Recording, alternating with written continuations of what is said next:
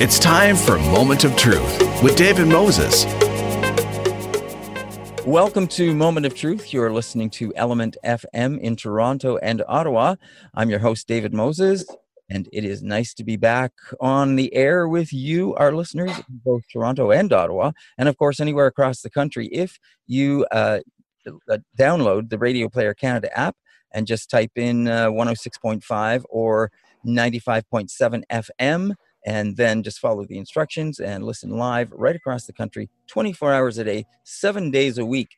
And by the way, if you've missed some of our previous interviews that we've done, some of the conversations we've had with some very, very interesting people, you can also hear those on our SoundCloud. They are posted there at a later date, and also through our website. And we'd be happy to have you listen and give us comments as well as you get back to us about some of the interviews we have. Today we have a recurring guest. I say recurring, she's been on the show 3 times now, and in very different aspects to each time she's been here. First time she came on, it was part of the Afro Métis Nation and a CD that had been released in that regard. And she joined someone else that came on with her. Then she came back because she released her own CD, and she came on to talk about that CD with us. Today she's back to talk to us about a musical release, but of course with COVID-19 and the way things have changed, and also I have to mention with the way things recently rolled out, unfortunately, with the tragedy on the East Coast in Nova Scotia. Shelley Hamilton, who's our guest today, has some roots in the East Coast and Nova Scotia in particular, and some tie-ins with that. Now, just before everything got locked down in Ontario and Canada with COVID-19, Shelley had been playing in a club in the Toronto area, and she had released a song. She was going to go and do this song in the studio, then it got shut down, but she had managed to record this song live in a club. And that's part of why she's here, because as odd as it may seem, and she's got a great story to tell you about this song and the fact that she didn't go into the studio, and about just capturing it on video in the nightclub when she went. So I'd like to welcome Shelley to the show. Shelley, welcome back. Oh, David, thanks for having me back. Hello, everyone. I hope you're all staying safe and staying strong. So yes, staying safe and staying strong, but also social distancing and all the rest of those things. But Shelley, as I mentioned, there's a couple of things we want to talk with you about today. One is the song that you recorded, but also the tie-in with the East Coast. These are all unfortunate things that have happened. Canada's had a rough 2020. Yeah. Really has. Speaking not just internationally with all of this COVID-19 thing, but Canada's had some real tragedies. If we think back to the fall, we had that the plane that was shot down, killing everyone on board. Then, of course, COVID-19 strikes, and then we have this horrible massacre on the East Coast just recently as well. Yes. And all unfortunate stuff. And it's, our hearts go out to everyone for those people that have directly been affected by all of this. But why don't we start with the song, because that's where this sort of all started for you, I guess. Things had not gotten to the point where they needed to be shut down, but you were in a club and you were getting ready, I think, to record this song, and you were playing it live and getting the bugs out and that kind of thing. But take us through the story about how this evolved. At the time when we had been, just doing what we do, we're a new band. We were just getting together and having an opportunity to do gigs in the city, and playing up the Linsmore was one of them. And we were really excited about the show. But of course, that was just the week prior when we're seeing all the things coming in and noticing that, there's definitely a change in the air. And so we thought, let's really try to do a good gig for that weekend, because we really weren't sure if we were going to be able to have any more shows at that time. But at the same time, we were working on some new pieces of music, and one of them was one that a friend and fellow songwriter, Rick McHugh, had sent to me called Stay Strong. And I just really loved how powerful the song was, and thought it would be a great song to work on for some of the music we had been researching in regards to recording, and just a great song to do for the show. So when I had got the guys together to rehearse it, it was very rushed because we didn't really have time to try to get together to do a rehearsal, but wanted to get these songs in for that night. And I had forgotten that the bass player had set up a video recorder, because we had been just recording our shows just to work out our bugs and see if we liked the tunes as we're going on along and learning new music. And when we had finished the show, we sat there at the end of the night at the Linsmore and all had a drink and just said, this is a really great night, but I have a feeling this might be our last show for a long time. And then Friday the 13th hit, which was just like the craziest Friday the 13th. No one will ever forget Friday the 13th in March. So afterwards, when, we're hunkered down, we're in the shock of this. And let me just say, this has only been now going into, I believe, week 8 or week 7, week 8. We can't even keep track of it these days. But we had just been, sitting there for about 2 weeks, and we're still in the shock of this. And the bass player had sent the video and the audio of the night and totally had forgotten about it, actually. But when Stay Strong came back on and I was listening to it, I just realized, like, wow, this is a really powerful song to have at this time, and who would have known that it would have this much resonance. So I decided to try to take this rough audio and video that we had and try to work it into something that could be put out there just as a gift, just as some energy for us to be reminded that this is going to be probably a long haul. And even at that time, I was trying to be hesitant about it being a long haul. And then Nova Scotia hit. And that was even, for me, it not only reconnected me immediately to home, immediately to family, immediately to all of us as Canadians, just thinking, what more sadness can we have in our hearts for one another and for our country? It was just breaking my heart. I felt like in a regular world, I would have been on a plane, united with my brothers and sisters and my family in Scotia, and mourning this terrible, tragic, senseless loss with all of them. And then not knowing what to do, I was working on this single just to release it as a gift for everyone. And I realized it has more power than that. And there was a reason why I was so determined to get these new tunes out, because there was going to be some messages and some strength within that music. And that's what music has been giving us right now anyway. So I wanted to try to do this as a release, to be giving it in a way that can also help and lift people up. And it's just coming out of a raw moment in our city's history, in our country's history. I don't know how many other moments there are in Canada that we were sitting there having these last moments of physically connecting and being with one another in spaces. Thursday the 12th was one of those last nights that I can remember sitting, connecting, holding hands, being with people.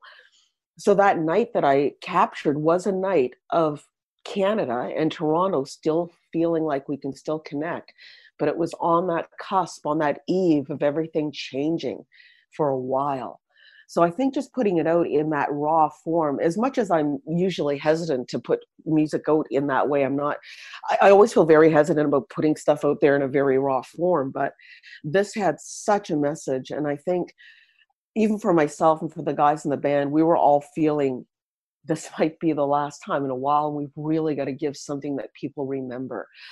So I think in that raw moment, that's what I was doing. I was literally just feeling that message. And there were a lot of people in the room too. I remember looking at everyone and them having this almost like cusp of tears in their eyes, just feeling like, yeah, we're going to need to really hold on. Like, what's next? It was just it was weariness and wariness and the unknown. We were already feeling tired about getting all this information and worried about what was going to happen. And we weren't expecting this.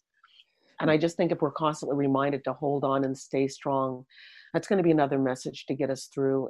And I wanted to be able to give this message to help organizations. So I decided to connect with Nova Scotia Strong and donate to the Stronger Together Nova Scotia Fund. And then I also wanted to be able to give back to artists, me being an artist, and knowing how much this crushed all of us, that we can't be out there and physically connecting and creating in front of and with people. It's so hard for us, but it's also hard for the public. That's actually, we're so used to connecting through art, and we're being starved with that, and it's hurting us. It's hurting those that we would entertain, and it's starving the artists who we really want to be out there and giving to one another. So to be able to donate to the Actors Fund of Canada. It's not just for actors, it's an organization that helps all artists. And they're really trying to be there for us during this time. I've actually connected with the Artist Fund of Canada, and they've been really happy and excited that the song is also out there for people to support and donate us, and of course for Nova Scotia. And I just hope that listening to the song in the raw context of what it is lets people hear and know that we've got to be united and stay strong together, and we will get through this. We will get through this. All nicely said. Now, one of the things you comment on is how you don't like releasing things that are necessarily this raw. But I think, that's a sign of the times, of course. We're all getting used to having to do things differently.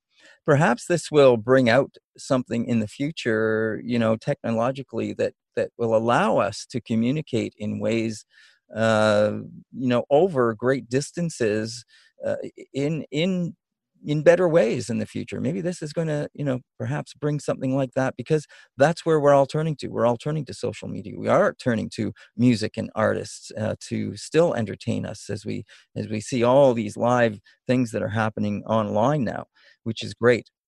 I think the nice thing about it too is that we've seen online all these unexpected connections, like artists reaching out and suddenly popping into Zoom meetings and that, and surprising people for their prom or for their birthdays and things like that. I think it's beautiful. Even here in my own neighborhood yesterday, I decided to just sit out with my sound system and do some music and sing "O Canada" at noon, and I just called myself a hot mess and just said sorry about the wind, and oh my gosh, this is crazy, and I am the worst ukulele player on my street. And it was just really funny and relaxed and simple and very raw, and I decided to stream it on Facebook Live. But what was really fun and beautiful about that is that my 90-year-old neighbors that used to live on my street heard that I was singing and drove by.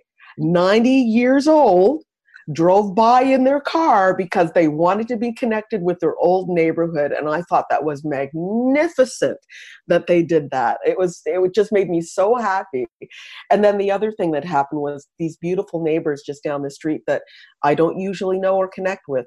They came up to me, and the father of the group, with some emotion in his eyes, said, "You just gave us a moment with my family to feel a little more normal." Nice. And that made me feel like that's why we do it. Yeah. So I'm going to continue to just do that in my neighborhood. And I think other artists are getting that and understanding that in those simple moments, we're connecting and making those heart moments happen, even without us physically touching one another. And I think we're more and more understanding of how important that is, for sure. Now, you mentioned the song, and people can go online, of course, to see the song and hear the song as well, that you performed and put out there. It's on YouTube, I believe. It's on YouTube. It's downloadable and streamable on Bandcamp. And in order to make sure that everyone can hear the song, including my international friends that have been so beautiful, they've been connecting and sharing it and sending it to other people across the world. And that makes my heart just sing to know other people are feeling that message. It really makes my heart feel so good. They can go to iTunes, Spotify, Deezer, any downloadable or streamable formats. It's there. I want more and more people to not only hear the music and know that when they're downloading or streaming, they're donating to really good causes, but they're also getting connected with others that feel that same message. And that is what these moments are about right now. We're learning to connect, hear, and feel one another on levels we weren't even expecting. And just having this moment with you, David, and the fact that we have a chance to connect right now and to know that others are listening, I hope they feel how much I want to know that they are connected and that I'm sending love. And I know, even as we get through this, if you're sitting there by yourself right now, please know I'm sending love to you, that you can stay strong and that we've got this. For those people that haven't heard the song yet, Shelley, what's the message? What is it that that you think is going to connect with people about it? I think the first line to me, it's weird that the lyrics speak to these times, even though we weren't expecting to release this song, the lyrics speak so much to the times. That's what hits me, especially the first line, because a lot of people feel that. And the first line is, I know you're hurting. Mm-hmm. That is the first line. And that's the first thing that when I went back and listened to it again, like, just the person trying to do the edits and get everything, the sound and that done as much as I could for the song, when it came back to me again and I heard it, I wasn't listening to me. I was listening to the words. Mm. And I think as an artist, is you can distance yourself actually from the art you've created and actually see what the message is you're trying to give to others. So if you can feel it almost as an observer, that's a really strong way to interpret your music without judging it, except truly trying to be a person on the outside. How does that hit you? And as soon as I heard the first line, I started to cry because I am hurting. Mm-hmm. We're all hurting. Right. I'm just going to jump in right now and mention that you are listening to Element FM in Toronto and Ottawa, and of course anywhere across the country. Download the Radio Player Canada app and type in 106.5 or 95.7 ELMNT FM and listen on your device of choice anywhere across the country, 24 hours a day, 7 days a week. My guest with us here on Moment of Truth is Shelley Hamilton. She's a multi-force in the industry. She's a singer, actor, host, producer, writer. Been around a long time, done a lot. She's a Juno Award winner. She's performed in many countries around the world, and it's a pleasure to have her on the show with us. She lives in the city of Toronto, but she also has roots to the East Coast, and that's part of the reason why we wanted to speak with her as well on the show today, because not only are we locked down with COVID-19, but as everyone knows, we had this horrible, horrible tragedy that took place on the East Coast not that long ago. And they're still sifting through trying to make sense of it all. However, Shelley also has a connection to the East Coast. And if I'm not mistaken, Shelley, you had a direct connection to the RCMP officer that was shot and killed in this unfortunate tragedy. It's weird that, I'm speaking about Constable Heidi as if she was someone I knew, but my community knew her. And it's kind of strange that when you hear, as a Maritimer, we always talk about where we're from. What I was doing it's so funny, when I was doing my Motown and soul shows all around Ontario, and when we would introduce each other, I would always introduce myself. Now, I'm a Nova Scotian. Do we have any Nova Scotianers in the house? And they'd always go crazy. Of course, we're like, yeah, we're Maritimers. And then when I'm saying goodnight to everyone, they couldn't wait to stand in line to ask me where I was from and to tell me where they were from, because we instantly always want to have a connection with another East Coaster when we know that they're an East Coaster. So when this news happened, you immediately feel that connection to where you're from and who you are. And I'm from the area of Cole Harbour. I'm from a Black community called Cherry Brook. But people who know that area, we know that as the area of Preston, the Black community of Preston. And we're very close to the area of Cole Harbour. And Officer Heidi did work in Cole Harbour. Not only that, it was at my high school years ago that she did work there. So as soon as I heard that, as soon as I felt that, it's like, this is a person who not only served our community, but she served my community. She served my people. And it immediately made me feel so much. It made me feel what my community is feeling. And knowing that sadness is also being felt with everyone, I absolutely knew that if I could have been there, I would have been sitting there sharing that grief with my community, because they were immediately feeling the gratitude and the love that they had for that person and what she gave to our community and what she gave to others. This was a person that lived her whole life in service. And there was nothing but the sweetest and most beautiful stories that came out of her years of service there. So when I heard this, when I heard how grateful my community even was to her because of the history she had with our community, I was even more broken about this. And then speaking and talking to friends of mine that I've had even since high school in Nova Scotia, knowing that they knew some of these people directly that were senselessly murdered, I felt their pain for those people that served them, that were their caregivers, that were their friends, that they've lost. So I have people that are directly mourning these people because they knew them. Mm. And that's a lot closer than 6 degrees of separation. To me, that's my next door neighbor. I can't help but think fellow Canadians are feeling that loss as immediate as if it was a neighbor, because right now we're also feeling the effects of COVID as neighbors. So how can we not feel this senseless act even more so? I mean, this is the most tragic, most senseless mass murder in Canada. How can we not feel it? And again, to add to this, the thing that breaks my heart even more is as we're trying to connect, we literally cannot connect while we're mourning. That is so unnatural for us. So all the more, I'm hoping that the message of the music allows us to have the connections we need physically, even though we can't physically connect. I want people to literally feel the music as a hug to them, rubbing and nurturing and caressing their soul, because we need that right now. We need those moments when we can't physically have them together. Mm-hmm.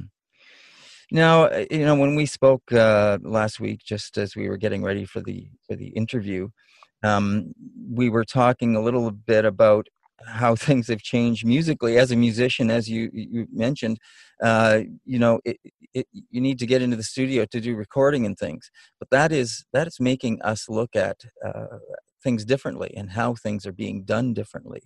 So what are you doing for yourself? Are you able to, do you have a small studio yourself in your home that you're able to record on? Or what are you doing that way in terms of being able to, get your ideas down and those kind of things?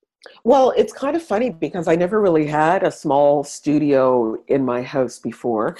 But the great thing is that I have really great musician friends. And that's what I've also learned, and I share this with others, is that whatever you don't have, reach out to those that do know. They can help you work around things and try to do things and challenge yourself with things to see what you can create.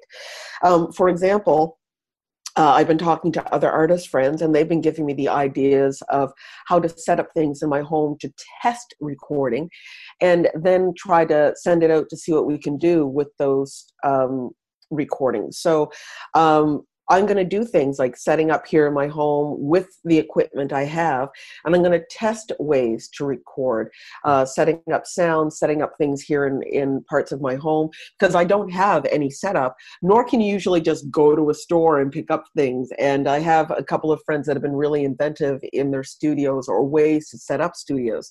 And the things they've showed me is that you don't really need a lot. You'd be surprised with what you can use, and then you can be surprised with the type of sound you can create in your own home. So that's going to be one of my projects while I'm here, because again, we wouldn't usually have the time to be home and figure out how we can create. And what we're seeing on television in regards to Zoom and seeing these wonderful creative videos is that those are really long processes in order to get that stuff happening. And they're not just getting people together and recording. It's a multi-tiered process to get all that stuff aligned and working together live. So to do that type of work, this is now a whole new learning curve for a lot of people at home. It certainly is for me, because I'm usually a person that loves direct connecting. I like my live shows. I like being able to entertain one-on-one with people. So this is a different way of connecting and feeling that connection. So it's definitely new for me. And I like the process of learning new things. So, definitely you're never too old, and we're definitely in a different learning curve right now.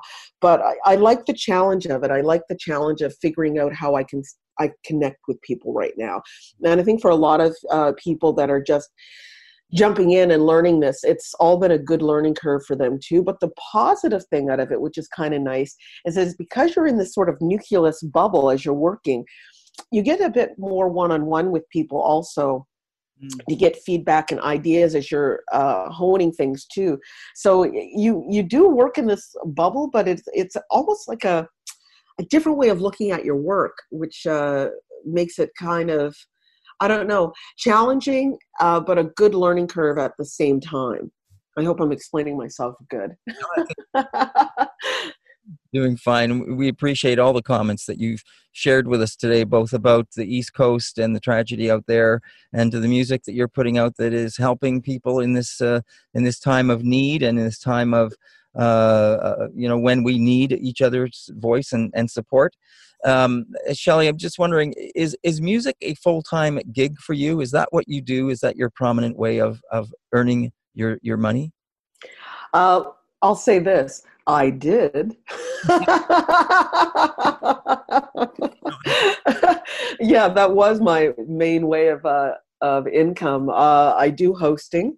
I also do live performance and shows. I also do a lot of work in regards to voice work and auditioning and television and things like that. But when those resources are suddenly gone, you're not doing auditions anymore. You're not doing any of those type of things related to voice work. And you're certainly not doing any public shows. All of my shows have been canceled. Mm-hmm. So again, it's kind of a strange time to try to hone your energy into other things when you don't have other work coming up, which is why having this project with this song is a gift for me. And even though, I'm not working right now, I know that doing this work and having it as a platform that allows people to donate and to give, it just allows me to have something out there in the universe that's creating good energy. And when we feel so limited and so helpless, and we see and feel so much happening around us, but we're also told the best thing we can do to help our fellow man is to stay inside and to stay away from everyone. That goes against our natural inclination to be there and connect and do. So I'm trying to find ways as much as I can, even though we have to be distant to stay healthy and well. There's got to be ways around that, because I'm definitely a connector. That's the type of person I am.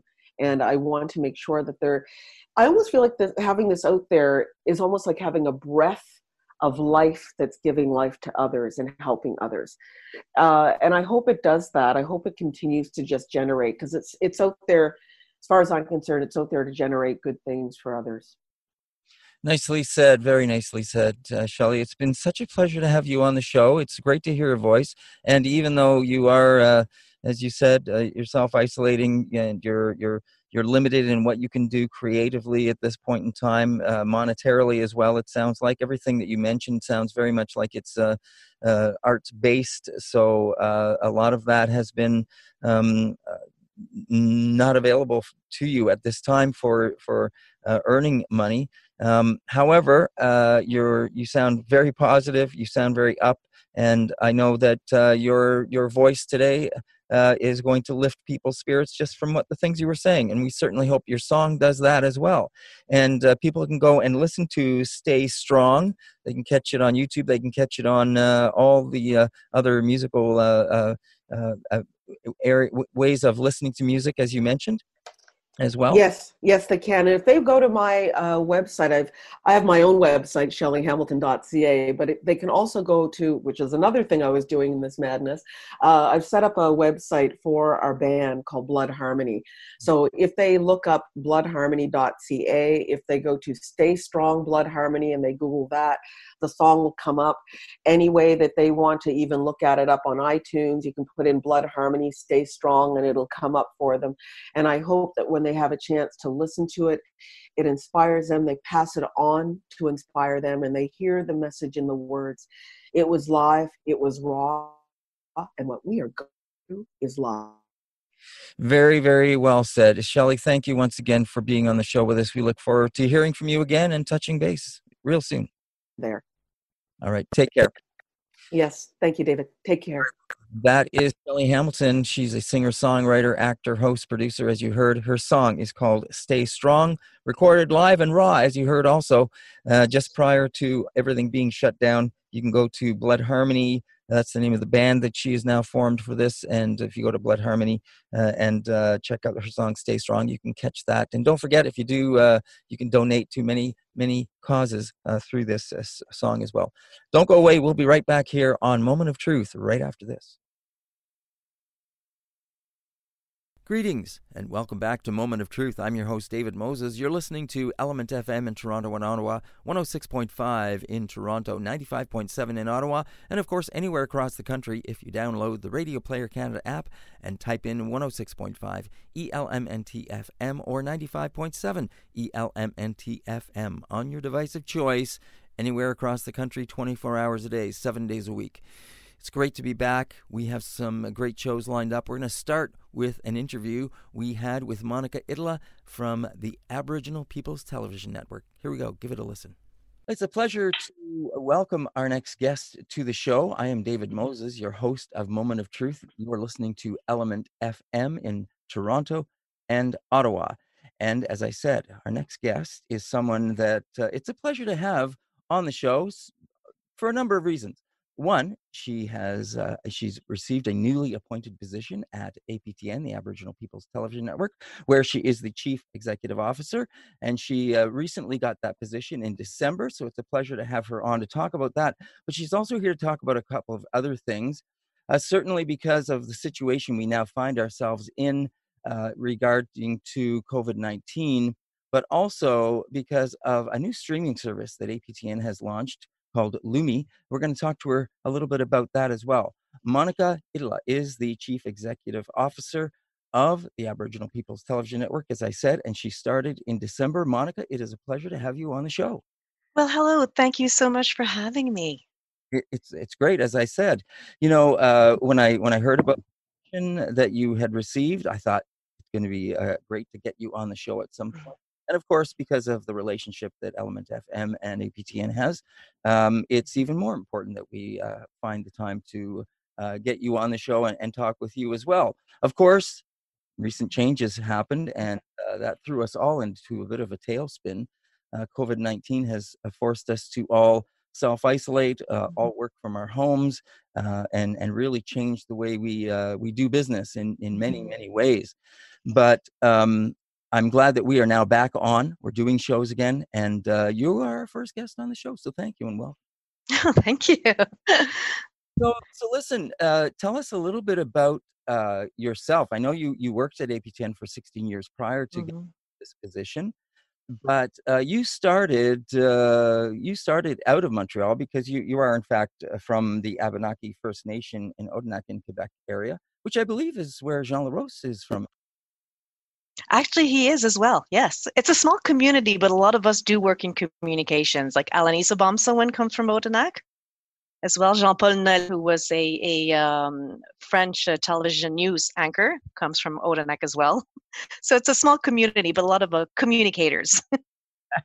Yeah, sure. And, you know, it's interesting that you say Alanis because I've seen her, of course, several times in different live events and things, talking about the community and talking about her own history and things like that. So I have a bit of a description of the community. I kind of know about the swimming pool that was a big deal there.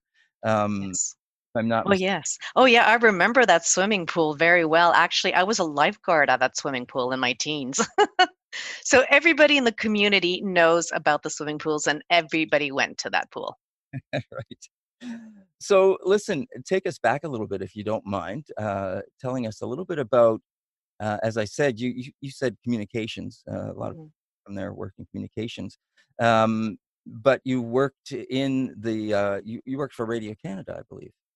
Yeah, so I've got a mixed background. So I worked at Radio-Canada in the communications department, but while I was doing that, I was also working at the National Film Board at the French program, and I was a researcher, assistant director, and got to direct my first documentary at NFB. So I've got a mixed background of production and communications. Right. I'd like to find out a little bit more about that that documentary, but I think you also helped to develop something for Indigenous filmmakers while you were there. Yes, with the French program, they wanted to open up their production facilities to Indigenous storytellers. So I helped to put about the first program for French-speaking Indigenous people at the National Film Board, the French side. Yeah. And then the documentary you went on to make? Yeah, it was called Frenchman Native Son. So it was French and English. It was a story of a boy that comes from France, and he got adopted in a traditional way by the Yakima family in the state of Washington. Even though he was already in his early 20s, he was so fascinated by the culture that they really just took him in and helped him to raise on the cultural side of the Yakima nation. It was a cute little documentary. It was a half an hour. It was a story I wanted to say, and I was very happy that I had the support of the National Film Board to do that. Was that something that sort of you saw missing, that you sort of brought to their attention? How did that develop? Well, I always wanted to go in production, and as I was being a researcher there, I was seeing, Alanis was there and was doing many wonderful things, but on the French program, there was not much that was being done. So I think they saw that I wanted to open up, and I was eager to do that. I had contacts, so it kind of happened quite naturally, actually. And after that, that program was launched for many years after that, and they got lots of new talent, new Indigenous French-speaking storytellers. Okay, well, that's great. Now, as I said, you've been prior to your new position as the Chief Executive Officer at APTN. You worked there for 16 years, Mm-hmm. and you started out in what area?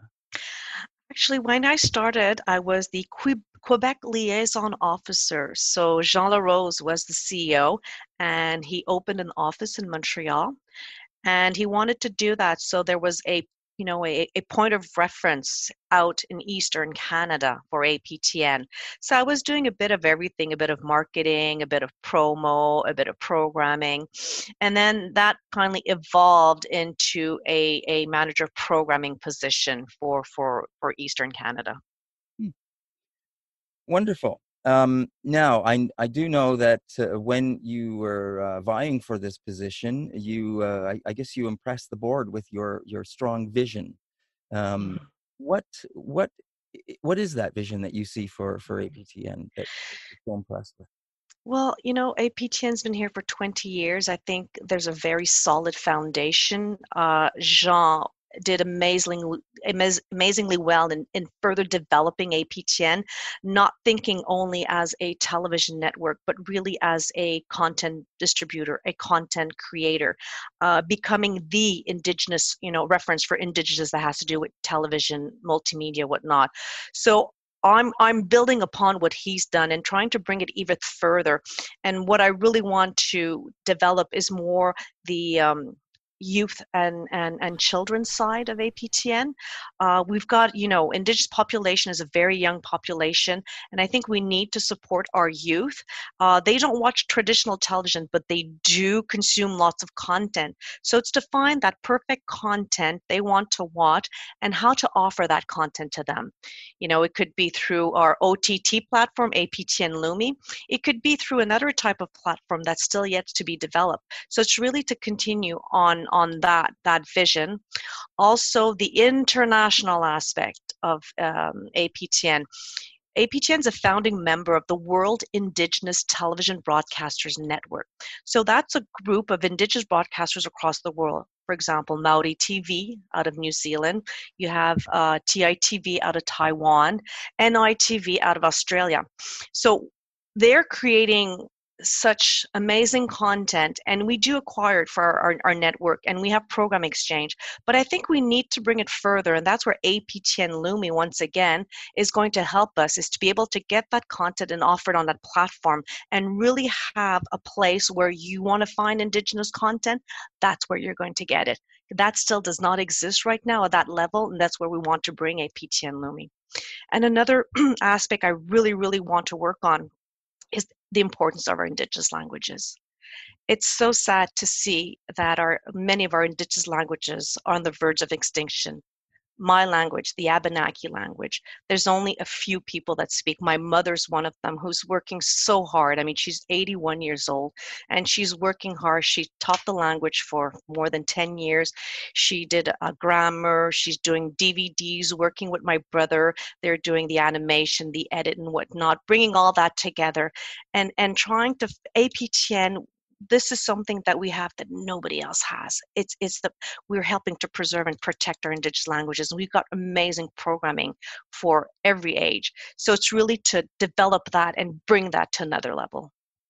That sounds very exciting. And really, it makes perfect sense, of course, that you want to focus on the youth.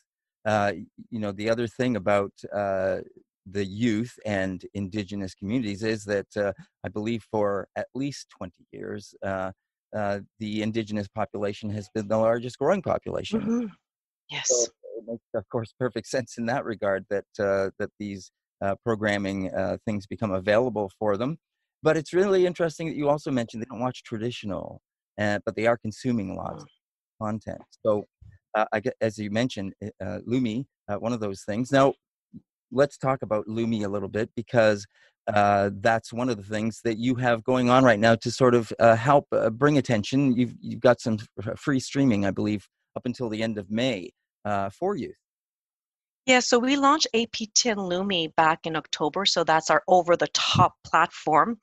And there is a free part to it, and then you got the paywall. So people could log on to APTN Lumi. You need to subscribe though, right? Even though you don't necessarily have to pay right away, you need to subscribe.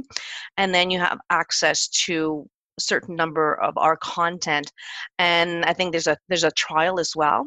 After that trial, if you want more of the content, you need to pay. However, what we thought of doing is right now, I mean, COVID has brought unprecedented challenges for everybody. And we really feel for the parents that need to work from home and have kids, right? It's probably, my kids are big, right? So I don't have that. But it's a way to help them alleviate a bit of that tension that we offer all our kids programming for free until the end of May. And that's about 130 hours. So you got programming in English and French and various Indigenous languages as well. Yeah, that's fabulous. So, and I do know that you mentioned about the subscription, and you do get this 5-day free trial, and then it's still very very affordable at $4.99 a month, I believe, is what the cost is. Exactly, it's $4.99. Yes. Yeah, that's great. Now you also mentioned your association internationally, and I think that's really interesting because of the way the global situation has changed over the years, and it's just becoming a smaller community, I guess, worldwide. But specifically, I guess, Indigenous communities have a certain relationship. There's a certain connection that Indigenous communities share around the planet that is, I guess, develops this kinship. Everybody is sort of going after the same thing, and it makes sense that we support each other. Yeah, and we've noticed that with the World Indigenous Television Broadcasters Network, how when we meet and we face similar challenges, whatever country you live in, and working together creates this strength, and you feel less alone, right? And I think there's so much that you could share through the creation of content. And sometimes you could deliver a message, very sensitive message, and they will be perceived differently depending on if you're doing, let's say, a comedy sketch show out of it or something, right?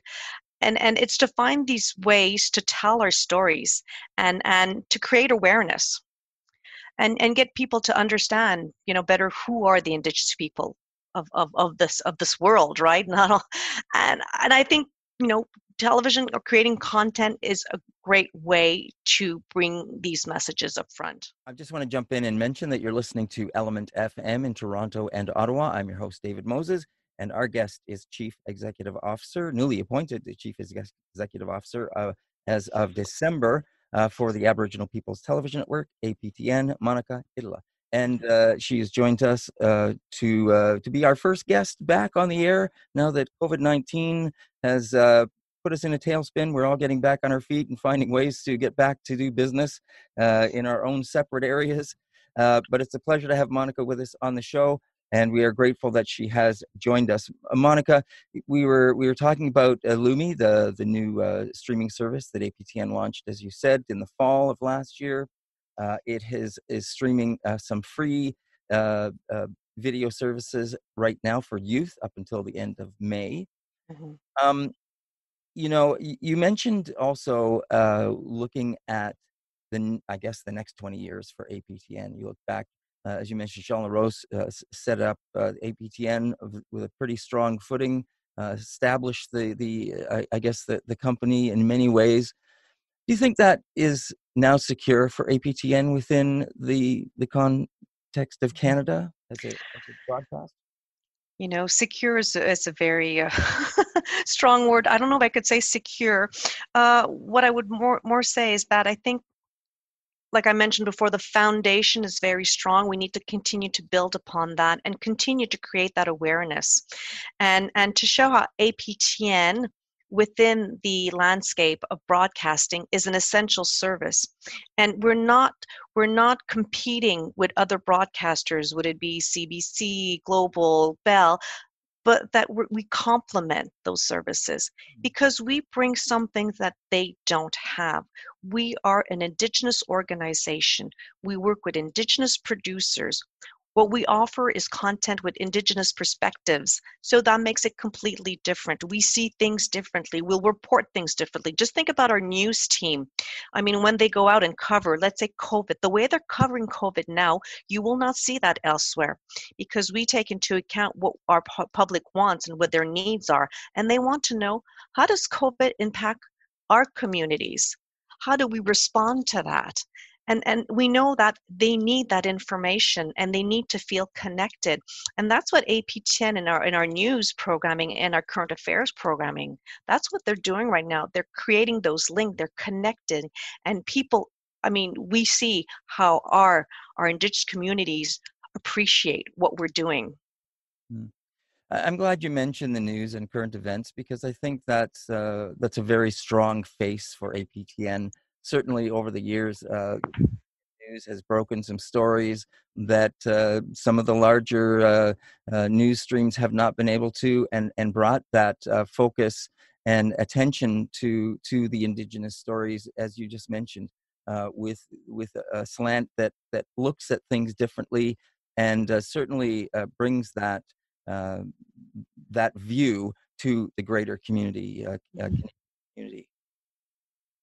Yes, we cover news that others, won't, and that's so important for us. And we've got an amazing team in place that want to do it, and you see the passion they have when they do cover those stories.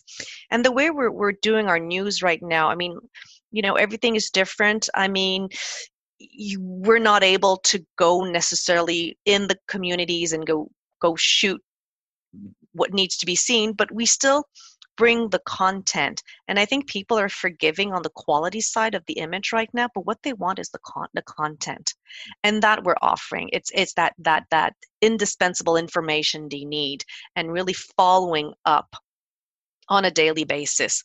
I mean, every day we're learning more about COVID. We're learning more about the situation, and things change every day. And we're really at the forefront, just being there and just reporting on everything that we can report on with our teams. You mentioned passion in there when you mentioned the reporters, and certainly we have had some of the APTN reporters that have been covering stories on A Moment of Truth as guests to talk about some of the more highlighted stories that have broken over the last couple of years, and I totally agree, of course, with what you're saying. Whether the reporter is Indigenous or not, the APTN reporters are extremely passionate. They care much about what they are doing, and you can hear it in their voices. They are changing. If you're in a conversation with them, and as I have been with the interviews that I've had with them, and so it's wonderful. It's nice to see that it isn't just a job to these people. This is something that affects them deeply, and they care about it very much. Yeah, and we care about them. I mean, when COVID happened 7 weeks ago, right? When it just burst, we needed to find ways quickly to be able to be sure that our peoples at APTN are safe. And we need to be sure that we can go off the air. We need to stay on the air, and we definitely need our news and our current affairs shows. So quickly, within a few days, we were able to get at least 90% of APTN's employees to work from home. That way, we were sure that we would have our the people that are keeping us on air would be able to go to work because they can't do that from home, and everybody who's operating our news will be able to also go into the APTN offices across the country.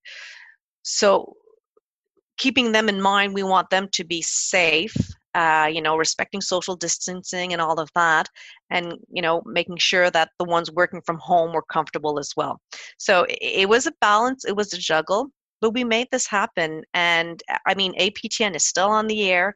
You've got your news shows, you've got your entertainment shows. People don't notice a difference. We were able to do that. Mm. Yeah, it's great.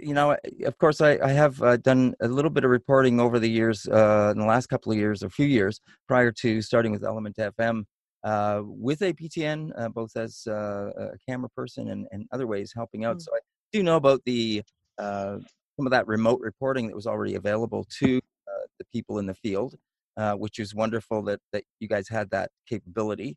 And I'm wondering, though, now what you're seeing changing, that COVID has made at a sort of an industry level, that you're thinking about now in terms of moving forward. What do you see how this might affect business in the future? I think a lot of business models will change. What will happen to APTN? I think, when there's a crisis, you do see there are opportunities, and we have to see what we've learned from this crisis. Just the fact that we've noticed that people are actually really able to work from home, and people are very comfortable doing it. And you're kind of rethinking also within your office location, well, maybe some people are seated a bit too close to one another, right? So you're looking into that as well. So do we have to bring a change to that level? We're more flexible and accommodating now with work hours. Is it something we could do more in the future or not? What is it going to be when we're saying going back to normal? What will that normal look like? And it won't happen, within 24 hours. I don't think that when they say, okay, COVID's lifted, everything back to normal, it's not going to happen that way. There's probably going to be maybe a progressive return to the office. So we're actually the management team. We're starting to look at those different scenarios and saying, what have we learned from this? Take the good out of it, and how could we apply that to APTN? So this is something, it's a thought process, right, that we're starting to do. We're looking at the different possibilities and see how people react to it. I mean, I know there's some people that want to come back to the office because for them the office is a place that, I don't know, or maybe they live alone at home, and then the office is a place where they socialize and whatnot, and they prefer. Some of them feel more effective and productive working in an office space. However, I know someone's telling me, Monica, I have so much done in a day, way more now than ever before. It all depends, right? Not everybody reacts the same way. So it's taking all of those opinions, those insights into consideration when we're going to go back to the normal again. I guess the other thing that would be possibly a consideration, of course, is cost.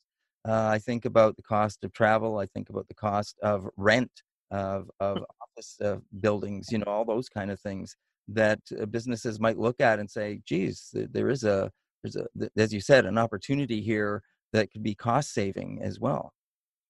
And when we just think about our planet, our Mother Earth, right? She's having a breather right now. I mean, the air is cleaner, the highways are less congested. You hear about, wild animals roaming freely. And that's pretty good. I mean, so we have to think into account that as well. I mean, we're learning something about that. I don't know if you've seen the pictures of before and after COVID. How some places have changed immensely because there's less people out there. Very true. Monica, our time is almost up, but I'm just wondering, is there anything that we haven't spoken about that you think is important to mention as we finish off our conversation? Well, I think in these times we need to work together. And I know there's a special Stronger Together, Tous Ensemble, which many broadcasters aired the show the same time on Sunday, April 26th. APTN was part of those broadcasters, and it was a proud moment because we realize how we're all in this together, and we have to help each other out as much as we can. And I think we're learning lots about those type of relationships during COVID, and hopefully this is something that will continue. Nicely said. Speaking of that, now that I have you on the line and talking about working closer together, I certainly hope, and I hope you will sort of reiterate this or like the idea. I really think it would be great if we could work closer with your news reporters covering the stories, getting them to to share more of those stories with us here at Element FM, both within news and within the Moment of Truth programming that we have to offer as well, so we can help get more of those stories out and shared within the community across the country. Yes, and I agree. I think that's what's important. When you do these stories, you want people to hear. You want to share them. They're there for that. So I think the more we work together and share that content, the better it is for the communities. Monica, it's been a pleasure having you on the show today. Thank you so much for joining us. Thank you. It was wonderful. Thank you so much for having me. You're very welcome, and all the best in the future with your new position as Chief Executive Officer at APTN. Thank you. Seu Leone.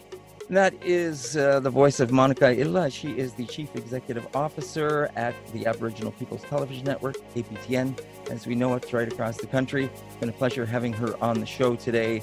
And it's been a pleasure to bring Moment of Truth back to you, our listeners, right here on Element FM in Toronto and Ottawa.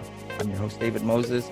Stay tuned. We're going to have more shows coming up for you right here on Element FM. I also want to say Nyawa, Miigwech, Wanishi, and thank you to everyone who helps put Moment of Truth together. They include in Ottawa, Jill Kennedy and Caroline O'Neill. In Toronto, Andrew Johnson, Luca Capone, Kathy Zabokin, Andrew St. Germain. Nyawa, Miigwech, and thanks for listening.